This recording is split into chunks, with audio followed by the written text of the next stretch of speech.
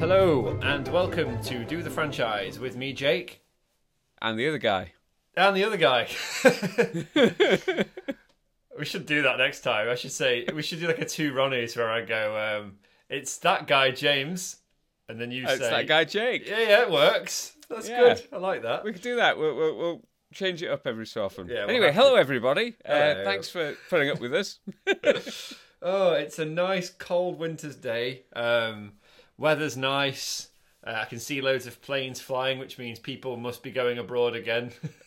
Yeah, that's happening. The world's gradually waking up again. Oh, it's great. Which is nice. And we are back today with our third installment in the Lethal Weapon series, Lethal Weapon 3. 3. We've made it. I want to start off by asking you a question about it. There's a thing with the 3, right? In all other Richard Donner, even when I search Lethal Weapon 3, I have Lethal Weapon 2, Lethal Weapon 4, and then Lethal Weapon 3 comes up as Lethal Weapon I, like the Star Wars Roman numerals. And then when you watch Lethal Weapon 3, on the box it's got a 3, but when you watch the film it's got a flaming 3 on the floor made out of petrol. It's all a bit strange. Just pick one. They couldn't decide, could they? They couldn't make up their minds. So, but yeah, it's definitely the third one. Whether you're going with regular characters, Roman numerals, it's number 3.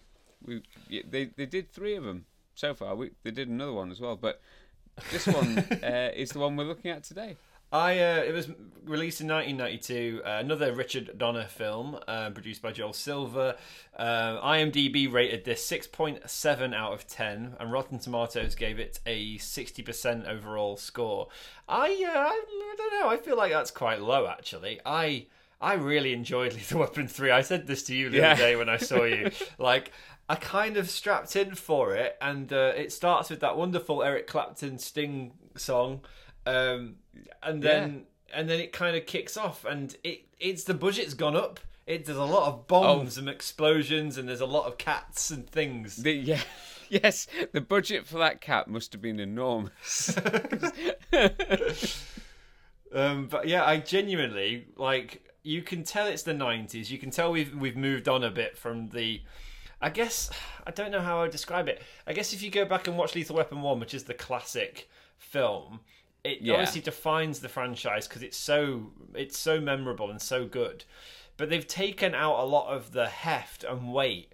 They've taken away... I mean, I know you've made a point before to me about the fact that the villains and the plot is always revolving around something that's intriguing or something that's happening. So in the first one, we get the people that have come out of the war. They were in the Vietnam War, and then they are working normal jobs, but some people are still clinging to their Vietnam War past, and obviously Driggs is very traumatized by his experiences.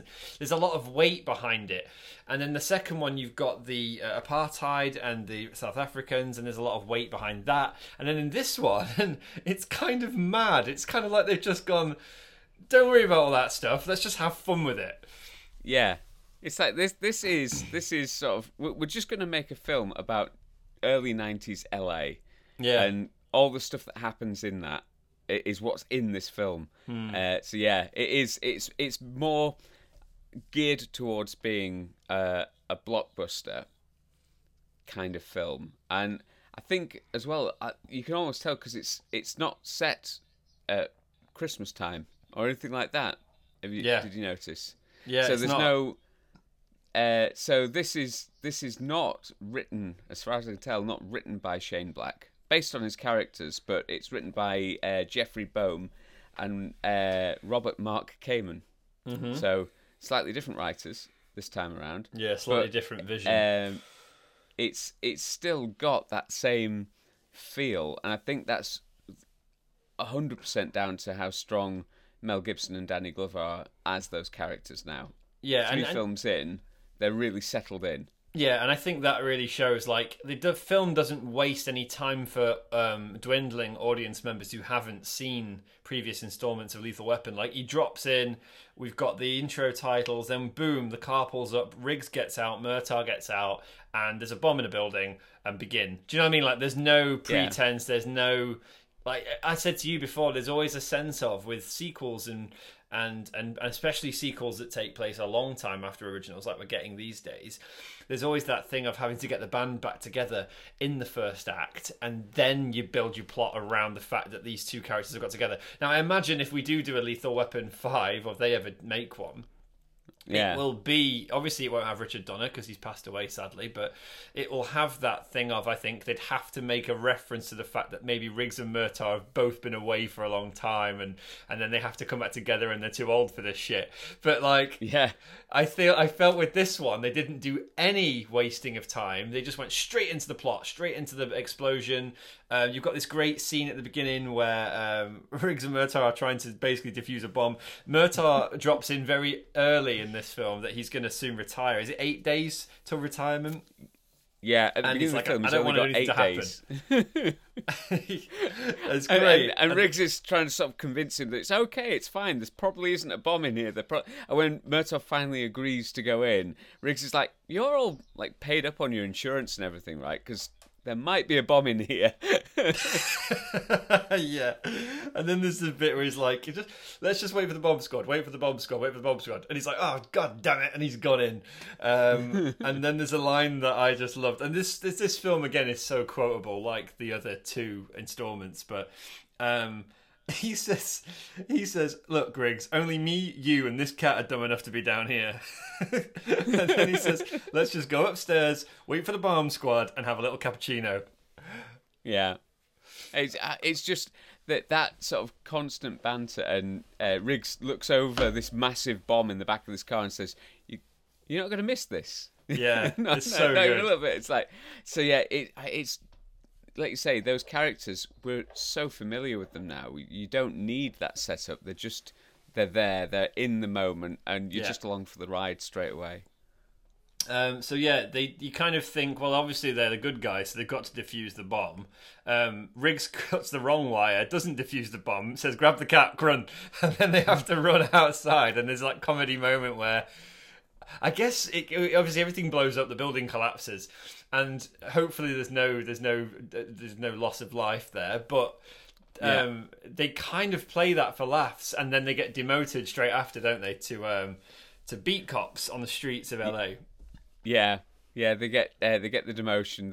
They're literally at the point that the building collapses. They're hiding behind a car just as the bomb squad roll in, and you can tell it's early 90s because the bomb squad isn't in sort of some heavy armored vehicle or anything. They just roll up in a pickup truck. Yeah, they did. Which I quite like. It's just like, it's a pickup truck. It's fine. Going back to what you said as well about the product of the time kind of thing, is that obviously we'd had the LA riots either just before or just after this. The tensions between the minority communities of LA and the police were really high. So I think it was really clever that you've got these through lines where Murtaugh's going to retire.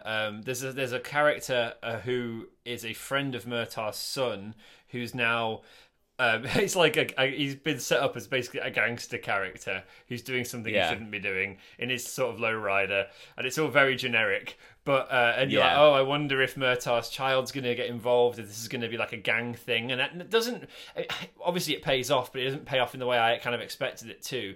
And then you've got the bit with the guns. The premise of this film at the beginning: an armored truck gets raided, a bunch of goons get arrested, and then one of the goons works for a man called Jack Travis.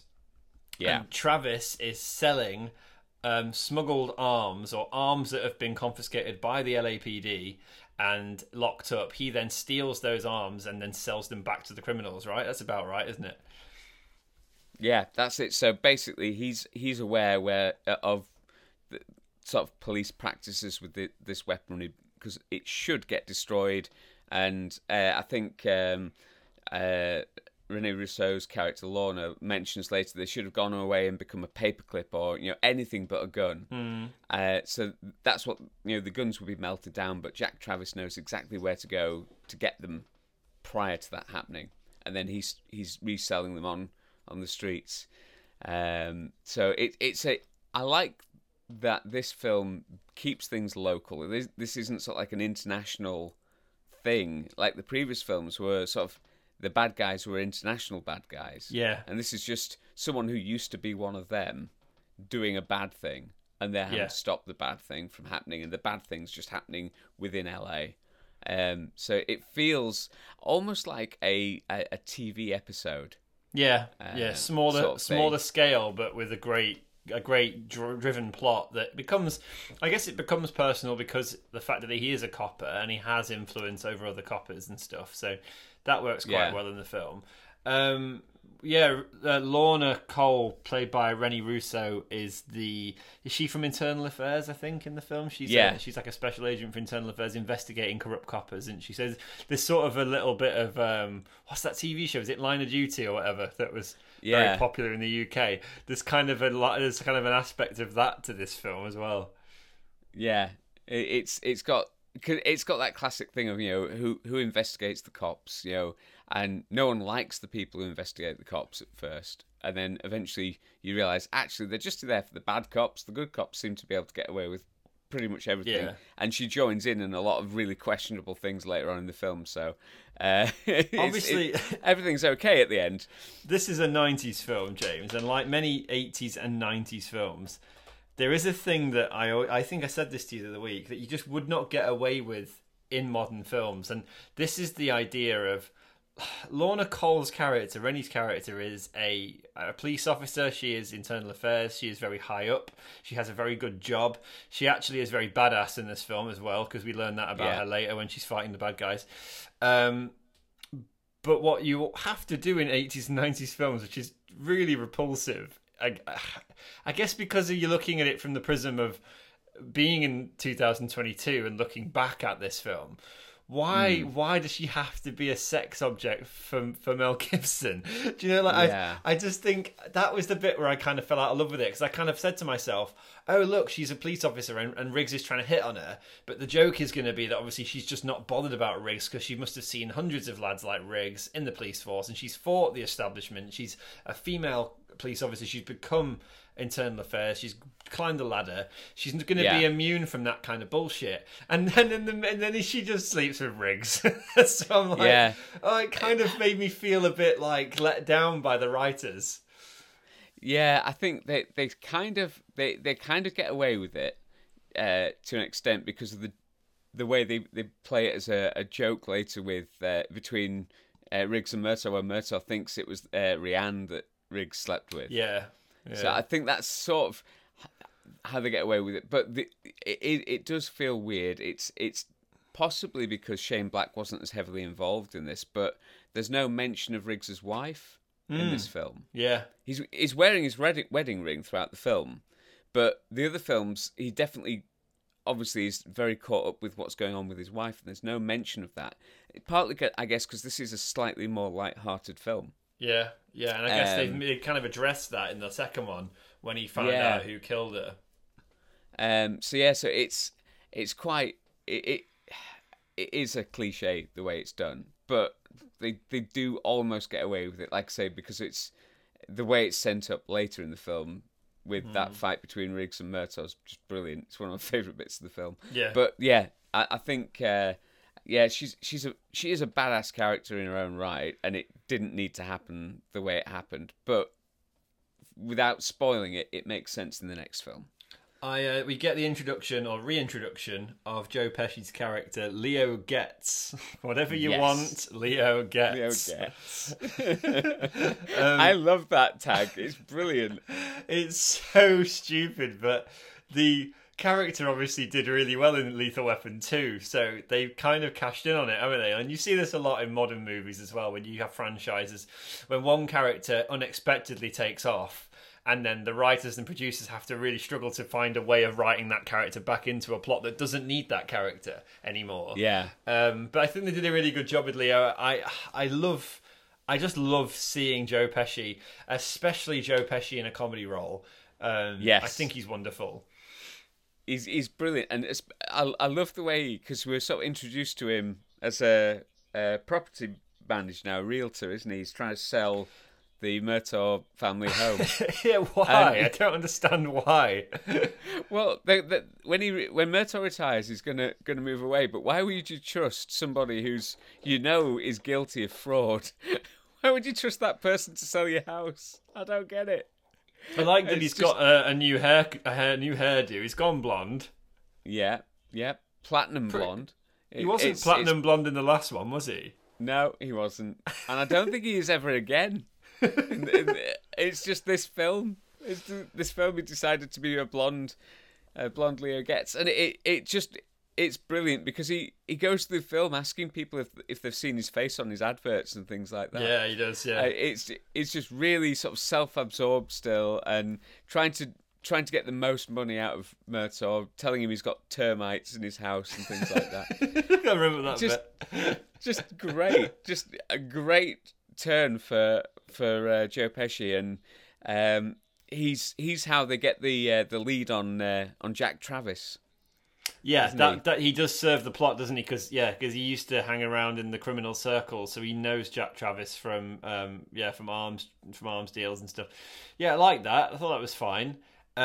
This is then we lead on to them going to the baseball game because Travis watches. The ice hockey game. And Travis has exclusive seats for the ice hockey, which Leo used to have to procure for him. And that's how we find Travis. And then Riggs does this fantastic thing by trying to find Travis in a group of like 100,000 people, just puts the tannoy on and says, Travis, you're surrounded. And then when everyone else sits down, Travis is the only one stood up so they can see him. I thought it was really good. I like that. I love that scene. It's... when I was reading through it, they used it as a weird fact. We looked through for trivia, and so I didn't put this in our 5 facts later, but it's the only Lethal Weapon film with a scene that takes place at a sporting event. Oh. So there's that, I guess. That was you bored yourself with that quote, didn't you? Yeah, it was one of the worst little trivia notes I've seen. It's like, because it's the only film that has any sport in it, so fine. Yeah. But it is a great bit where they're running across the ice and Riggs is getting battered by hockey players. And somehow Leo's managed to jump on Jack Travis's back. I don't know how, but for some reason Mel Gibson is unable to catch up with someone who's carrying Joe Pesci on their back across an ice rink. Which I don't know how the physics of that work, but this is where sadly Leo gets injured, and the whole audience feels sorry for him. He gets shot in the hand, doesn't he? Yeah. And he tells... He's in Murtaugh's arms. He says, I feel cold. The end is coming. And Roger's like, Leo, you're on the ice. That's why you feel cold. You're on the ice. It's so and he just funny. gets up and walks off the ice rink. And Travis escapes. Mel couldn't catch up with him. But yeah, it's a wonderful scene. It's a wonderful scene. Really well done. So yeah, they can't get Travis too early in the plot, because otherwise that wouldn't work. And Travis is going to have to complete... It's basically... I always call this the arms dealer...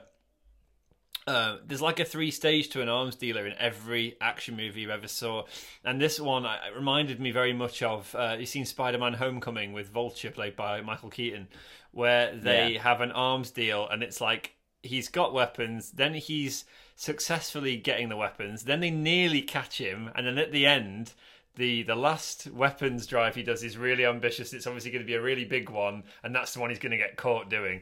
And it's the same with Travis. You've got like, he does the deal, then he does a deal and nearly gets caught, but he doesn't learn his lesson because the last deal is the big one.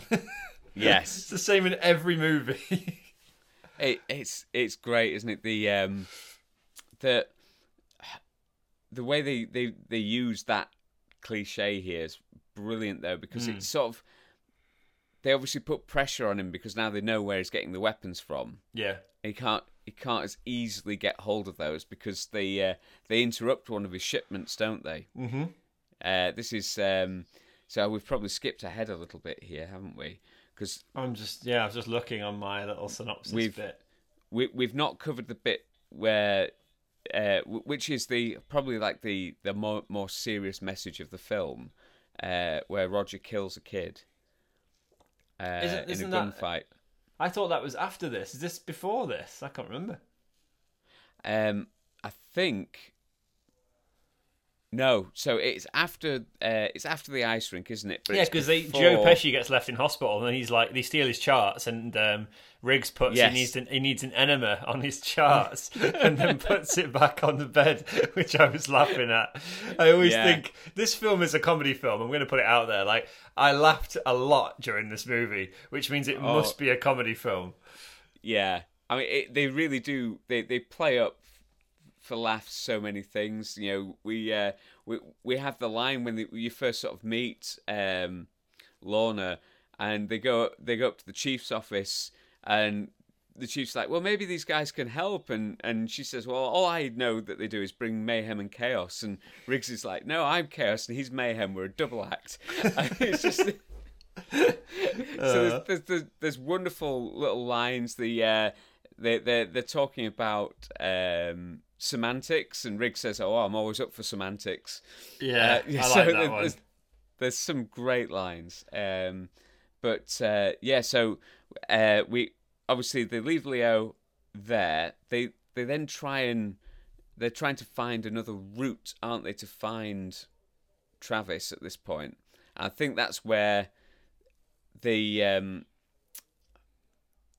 think their only lead on that is that the gun that the kid who Roger killed has. I think that's the only lead they have. Oh yeah, it leads into the warehouse. Yeah, well the kids they go for the burgers, don't they? And then that's where Riggs sees the kids doing what he thinks is a drug deal. So he goes to bust the kids up and makes his presence known, and then gets shot at, and finds out that the kids have got semi-automatic weapons, which is like, whoa, why have they got those?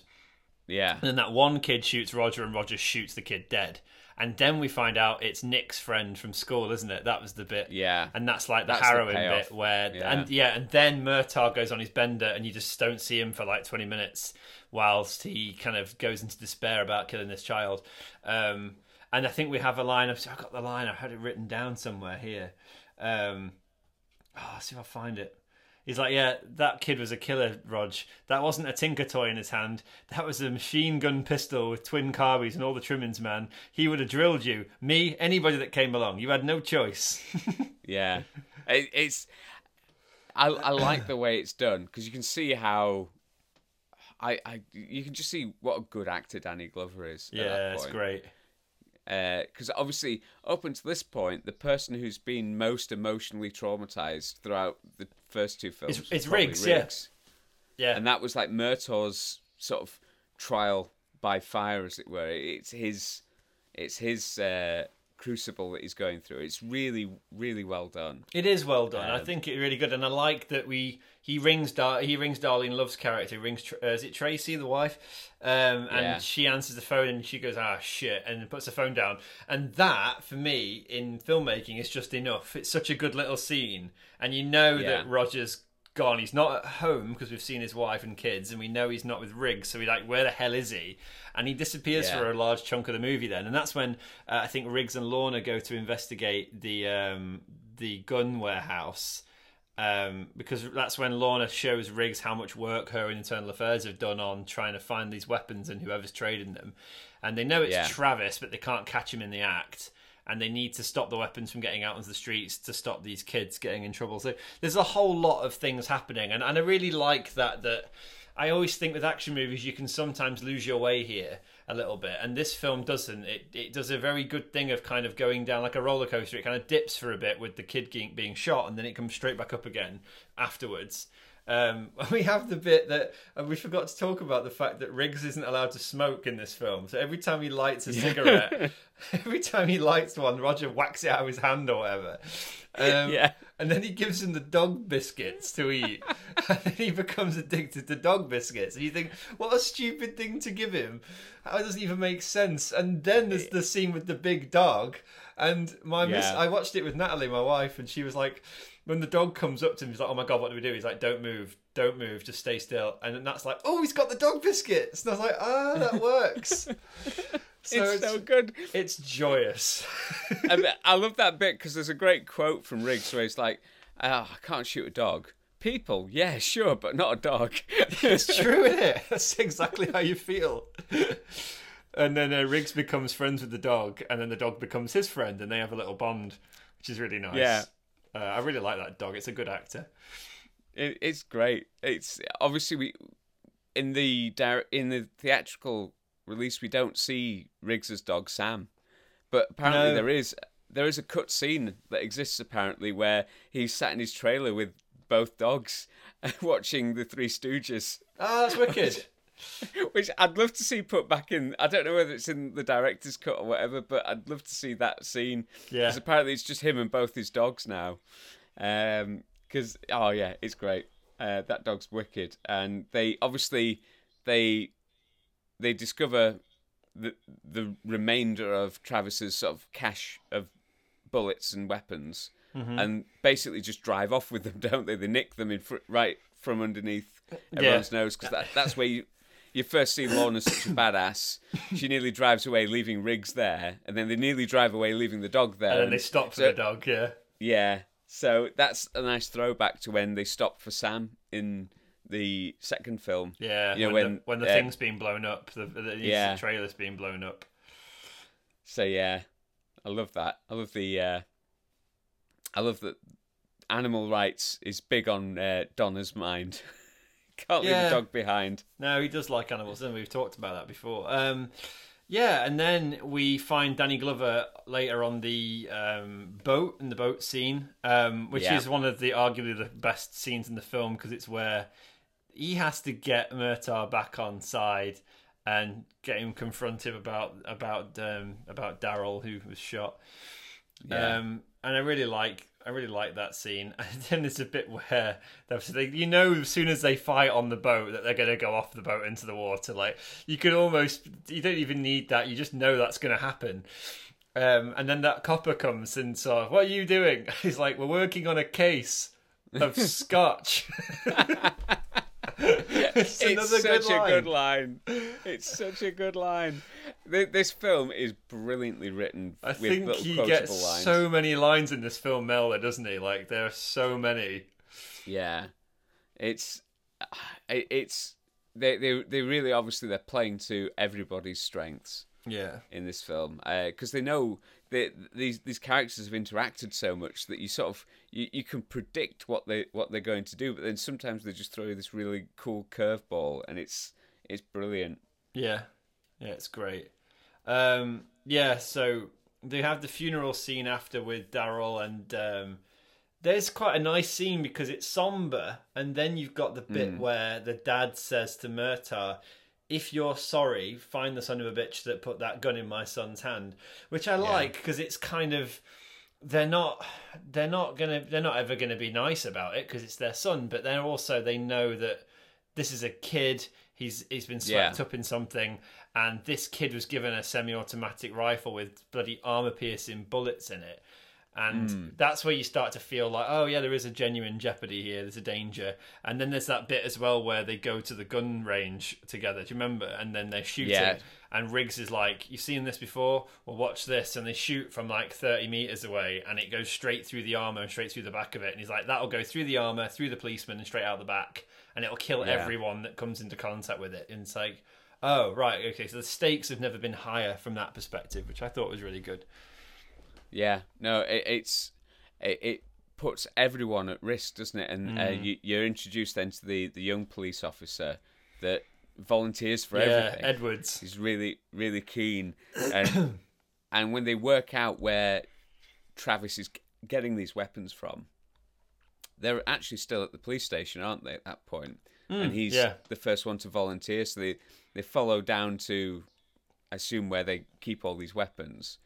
Because Travis has kidnapped the captain at this point, hasn't he? He's kidnapped. Oh, yeah, when he was outside in the police car, he kidnaps him, doesn't he?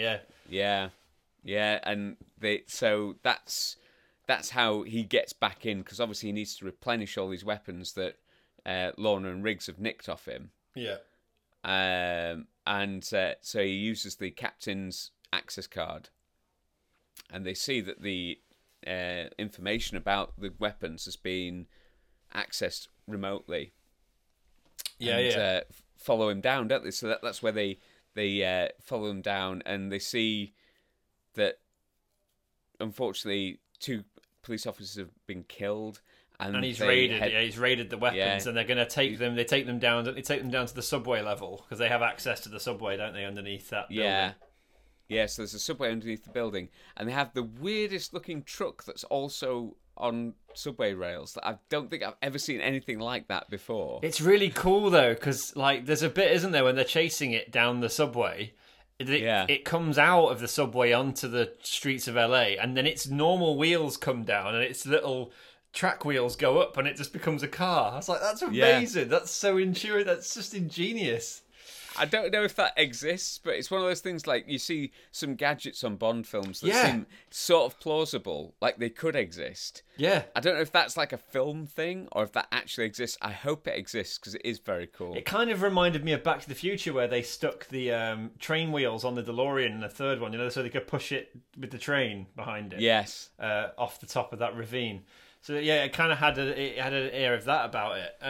I liked it. I think it was really good. And then they have the really good chase. That chase does go on for a long time, I felt. Like, you've got the armor-piercing bullets, you've got the workers showing Briggs and Murtaugh which way you went. Then they have the bit where Riggs chases after the train car van thing.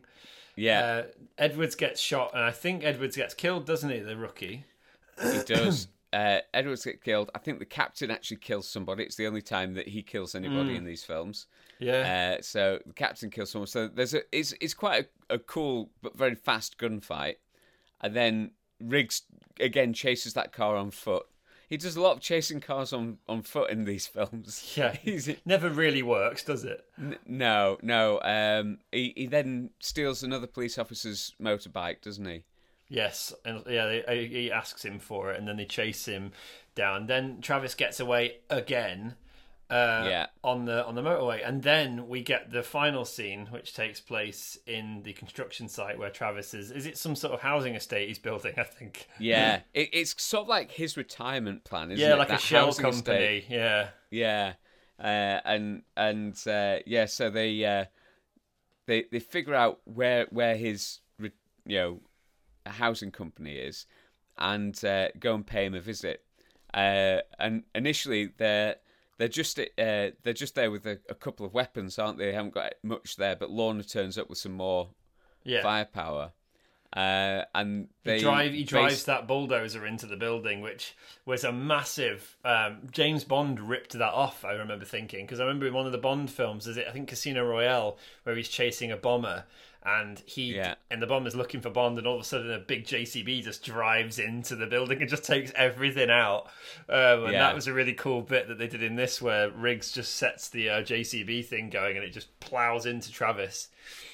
Yeah, I love that in the gunfight, basically, he siphons out some petrol from this thing and gets Murtaugh to light him up as he goes around and basically burns the entire plot down. Yeah. And there's that scene where you see like curtains open and you can see the reflection of all the buildings on fire in front of Travis's face. Yeah. So you can see what's going on and see his reaction to it. It's such a cool shot. It is. You can see how angry he is, because not only have these guys been messing with his operation all the way through, they're now actually at his home, as it were, burning the place down. Yeah. Murtaugh's there with the gun that was used by the kid he killed. Yes. So he's taking out all the bad guys with that same gun, and he finds a magazine of armor-piercing rounds. so the weapons that these guys were using against the police get turned on them. Yeah, doesn't he shoot? It's quite good. They shoots Travis through the JCB thing, the big truck, doesn't he? And it goes through the metal, through the cab into thingy. Yeah, it was good. It's clever. It was really good. It's again, they're so good at this in these Lethal Weapon films. When the bad guys get it, it feels so satisfying because they're such scumbags. Yeah, they are. So it's not like it. Sometimes you watch a film and the ending's it feels really lightweight because you're not that invested in the bad guy. But these films, you think, because in comparison to the other films, Travis actually isn't in this all that much. No, but he's a really evil bad guy because he was a good guy. He was a copper. So it feels even worse of the fact that this could happen in a real world setting where someone who has that power abuses that power for personal gain and people start getting hurt by it. So I think that plausibility of it is the thing that I quite liked about the plot. Yeah, it's great. He's and I think he says something like "See you in hell, Riggs," and Riggs says "you first," and he puts his foot on the accelerator, and then the JCB goes into the building that's on fire. And I really like that. And then you have a nice touching scene between him and Lorna afterwards, which is cool.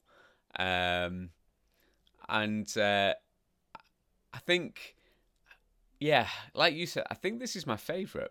Yeah, I totally agree. I think it just had... It's one of those films where you set the sort of thing going and it doesn't let up all the way through. There is not a single moment in this film where I felt bored. And there is not an instance where, like you said before, you've said this before, where it's not a film you can go into the kitchen and come back because you will have missed something. You have to pause it. And I think that's a testament to a film like Lethal Weapon, that the fact that they've got to the third one. A third one, for me, is usually running out of steam. And I said this about a lot of movies. And this one felt the opposite. It felt like it was rejuvenating the franchise by not necessarily doing the same thing again, but doing something that had the similar vibe to the original two, paying homage to those, and being a better, more up-to-date action film. It kind of felt like the action film that starts all the action films we've got since this, because they all follow a very similar pattern, and it's that high-octane chase and the explosions and the quippy and the one-liners and the comedy character. And, like, you've got everything there, and it feels slightly like it came before everyone else. Like, we said that about Lethal Weapon 1, didn't we? That it felt like a film that had invented its own franchise, invented its own genre. And this one does that again for me. I would agree with you. I think a lot of the things that I like about, say, Robert Downey Jr.'s Tony Stark feel like they come from Mel Gibson's Martin Riggs. Totally. Like the fast quippiness. I think Downey Jr. and Mel Gibson have always had a lot of respect for one another. They've starred in a couple of films alongside one another. Yeah, I think he paid him out of prison, didn't he, in the 90s, I believe. If you can look into that, but I think Mel Gibson was there when Robert was at his lowest point. Yeah. So I think that they are obviously, they do have a lot of respect for one another, but you can see that they're very similar actors. Yeah. And I think that's one of the things that I loved most about Marvel was Tony Stark, and it's what I love about Lethal Weapon is Martin Riggs. I think it's just perfectly written for the actor playing him. Yeah. And some of it, I think, is because certainly in the next film, most of the very fast, quippy dialogue, I think, is ad-lib. Yeah. So I think in this film, it's quite scripted still, but they got to the point, I think, with film 4 where they could pretty much be those characters and make the script up on the hoof almost in terms of the dialogue between them, because they were that good at being Riggs and Murtaugh at that point. It's just they're perfectly cast, and the film is perfectly paced. It's funny it's funny that you made that comparison between the Iron Man character, because I remember thinking, like, Shane Black obviously did Iron Man 3, and Iron Man 3 is kind of the Marmite, our Marvel film, because people that loved Lethal Weapon, like me and you, and like a lot of people of our age group, I think they really liked Iron Man 3 because of the fact that it was so different to anything Marvel had done before. And Marvel got that thing of doing, they did like Guardians of the Galaxy, and it was completely wayward, and it got a big following, a cult following as a result of how weird it was. And then you did Iron Man 3 on the back of doing 2 Iron Man films before, and it's a totally different film to Iron Man 1 and 2. But I like the vibe. It's got a very Lethal Weapon vibe about it, and this felt like that. With Lethal Weapon 3, I felt like the second one kind of trod similar ground and didn't really give me much more that I needed. I felt like, yes, it was a very nice sequel, but it wasn't... It didn't feel like it was that different. Whereas this one felt like they just completely went all in on the action and all the fun kind of stuff. Yeah, it's kind of like you say, it's a blueprint that a lot of other films followed. If you think about Die Hard 3, totally, yeah, it's a similar sort of shift. Yeah. Like Die Hard 1's amazing. Die Hard 2, nah. Die Hard 3, wow. Yeah.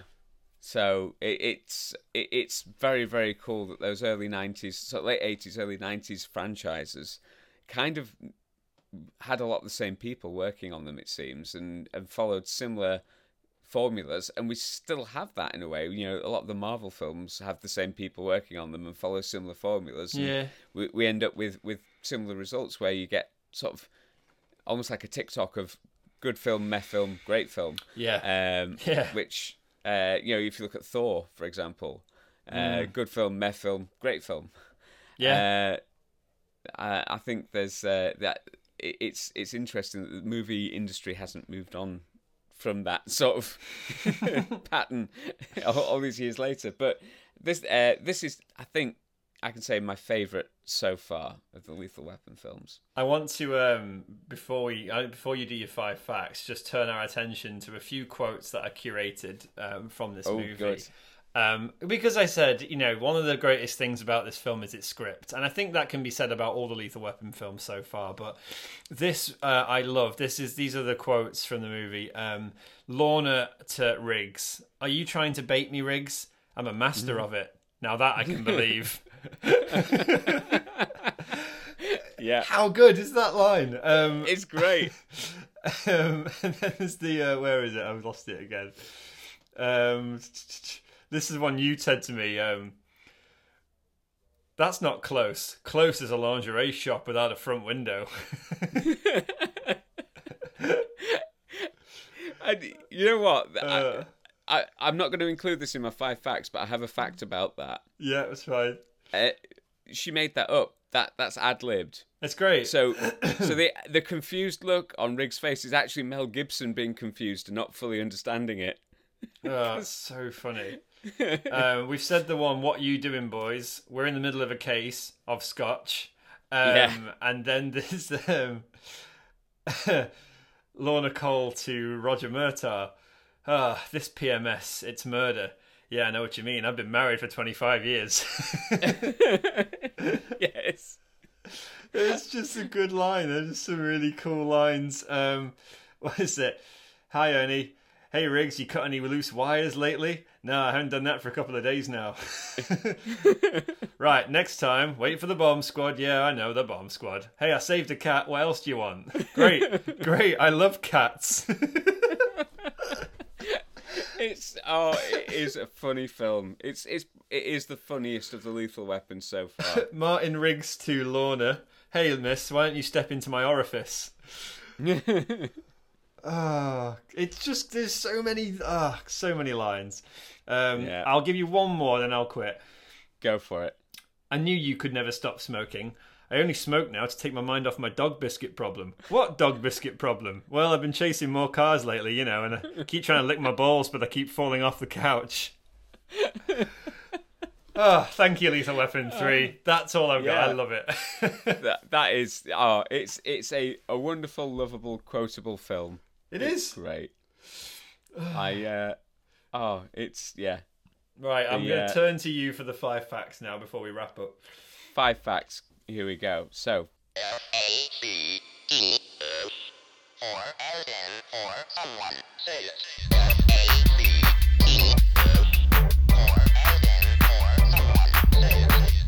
Fact number 1. Yeah. This would have been a travesty, but in the original script, Leo Getz wasn't part of this story. So he was actually left LA and he'd gone to New York City in the original script. So he wasn't going to be in it at all. So they literally did write in Joe Pesci, sort of scene by scene as they used him. That's right. So yeah, and it feels natural that he's there for the scenes that he's there, and it doesn't seem weird when he's not in the scenes. Yeah, because obviously they put him in hospital and things like that. But yeah, he wasn't originally in the script, so I'm glad they changed their mind on that one, because Leo Getz is brilliant in this. More Leo Getz.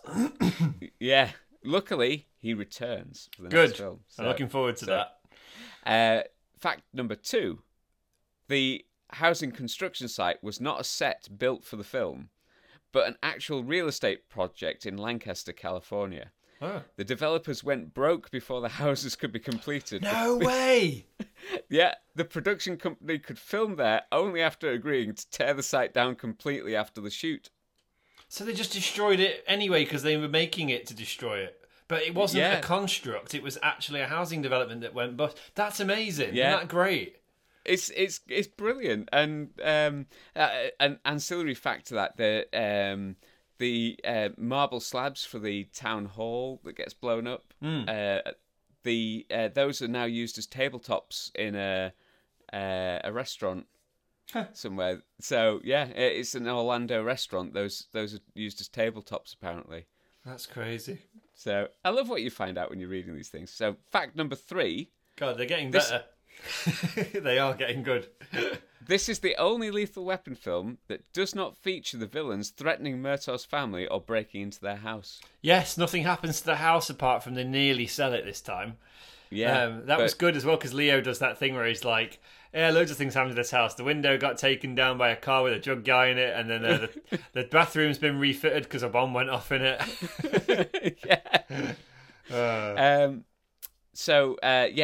And alongside that, it's the only Lethal Weapon film where Murtaugh's house isn't damaged in any way. Yeah.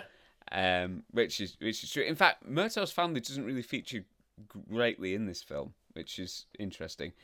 And it's the fact number 5. It's the only Lethal Weapon film not to feature a scene where rain is falling. Oh, really?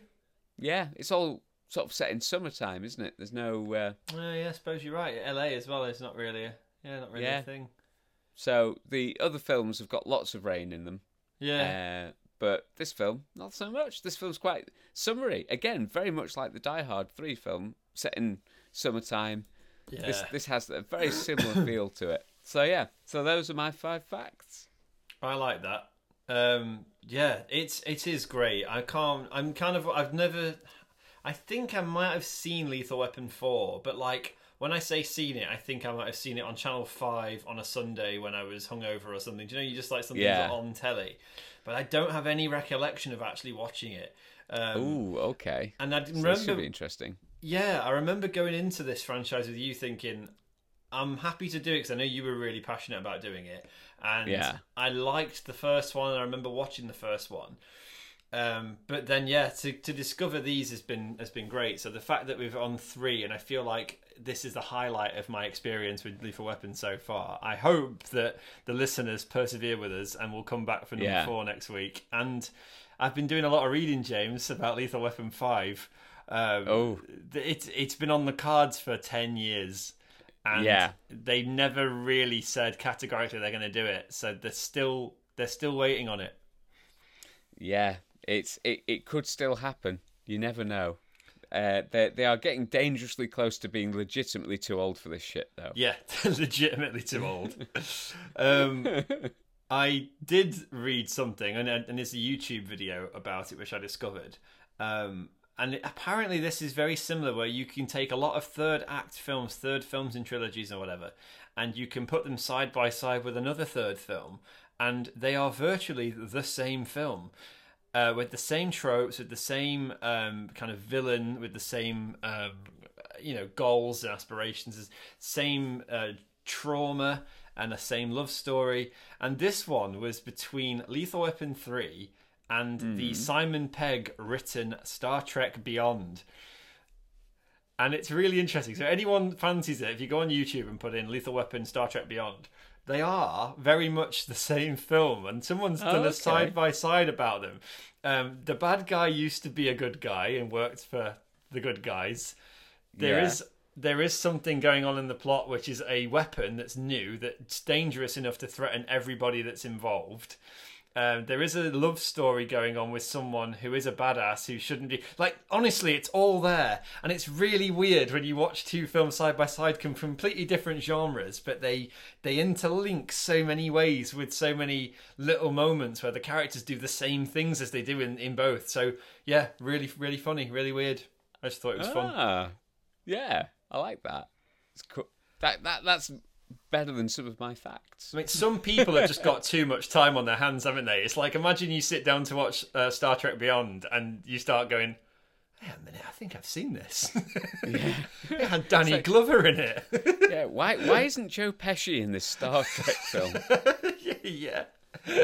So yeah, I really enjoyed that, James, and I do look forward to catching up with you next week with Lethal Weapon 4. Excellent. I think we'll leave it there. Yeah. And we'll see you all next week. All right, thanks guys. Thanks for listening, and as always, do follow us on Instagram. We need the listeners, and we need some subscriptions. So get telling your friends about us. I am gonna maybe print some posters out this year, and I might do that thing where you find like stickers on bus shelters. I might just stick us all over the city.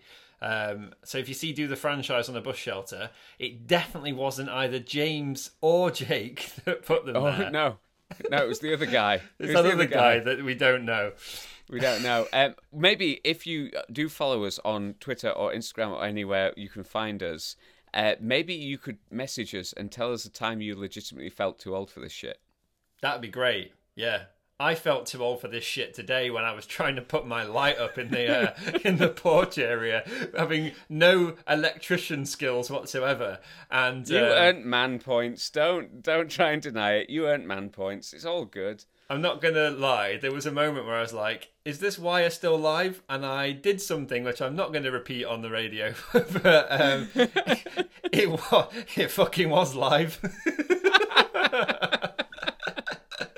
Don't try this at home. Assuming Jake doesn't attempt to do any more electrical work, we will definitely see you next week. Yes. If he does, I will definitely see you next week and make apologies. I might be ringing in from the hospital. All right, guys. Thanks a lot. See you later, James. See you. Bye. Bye. Bye.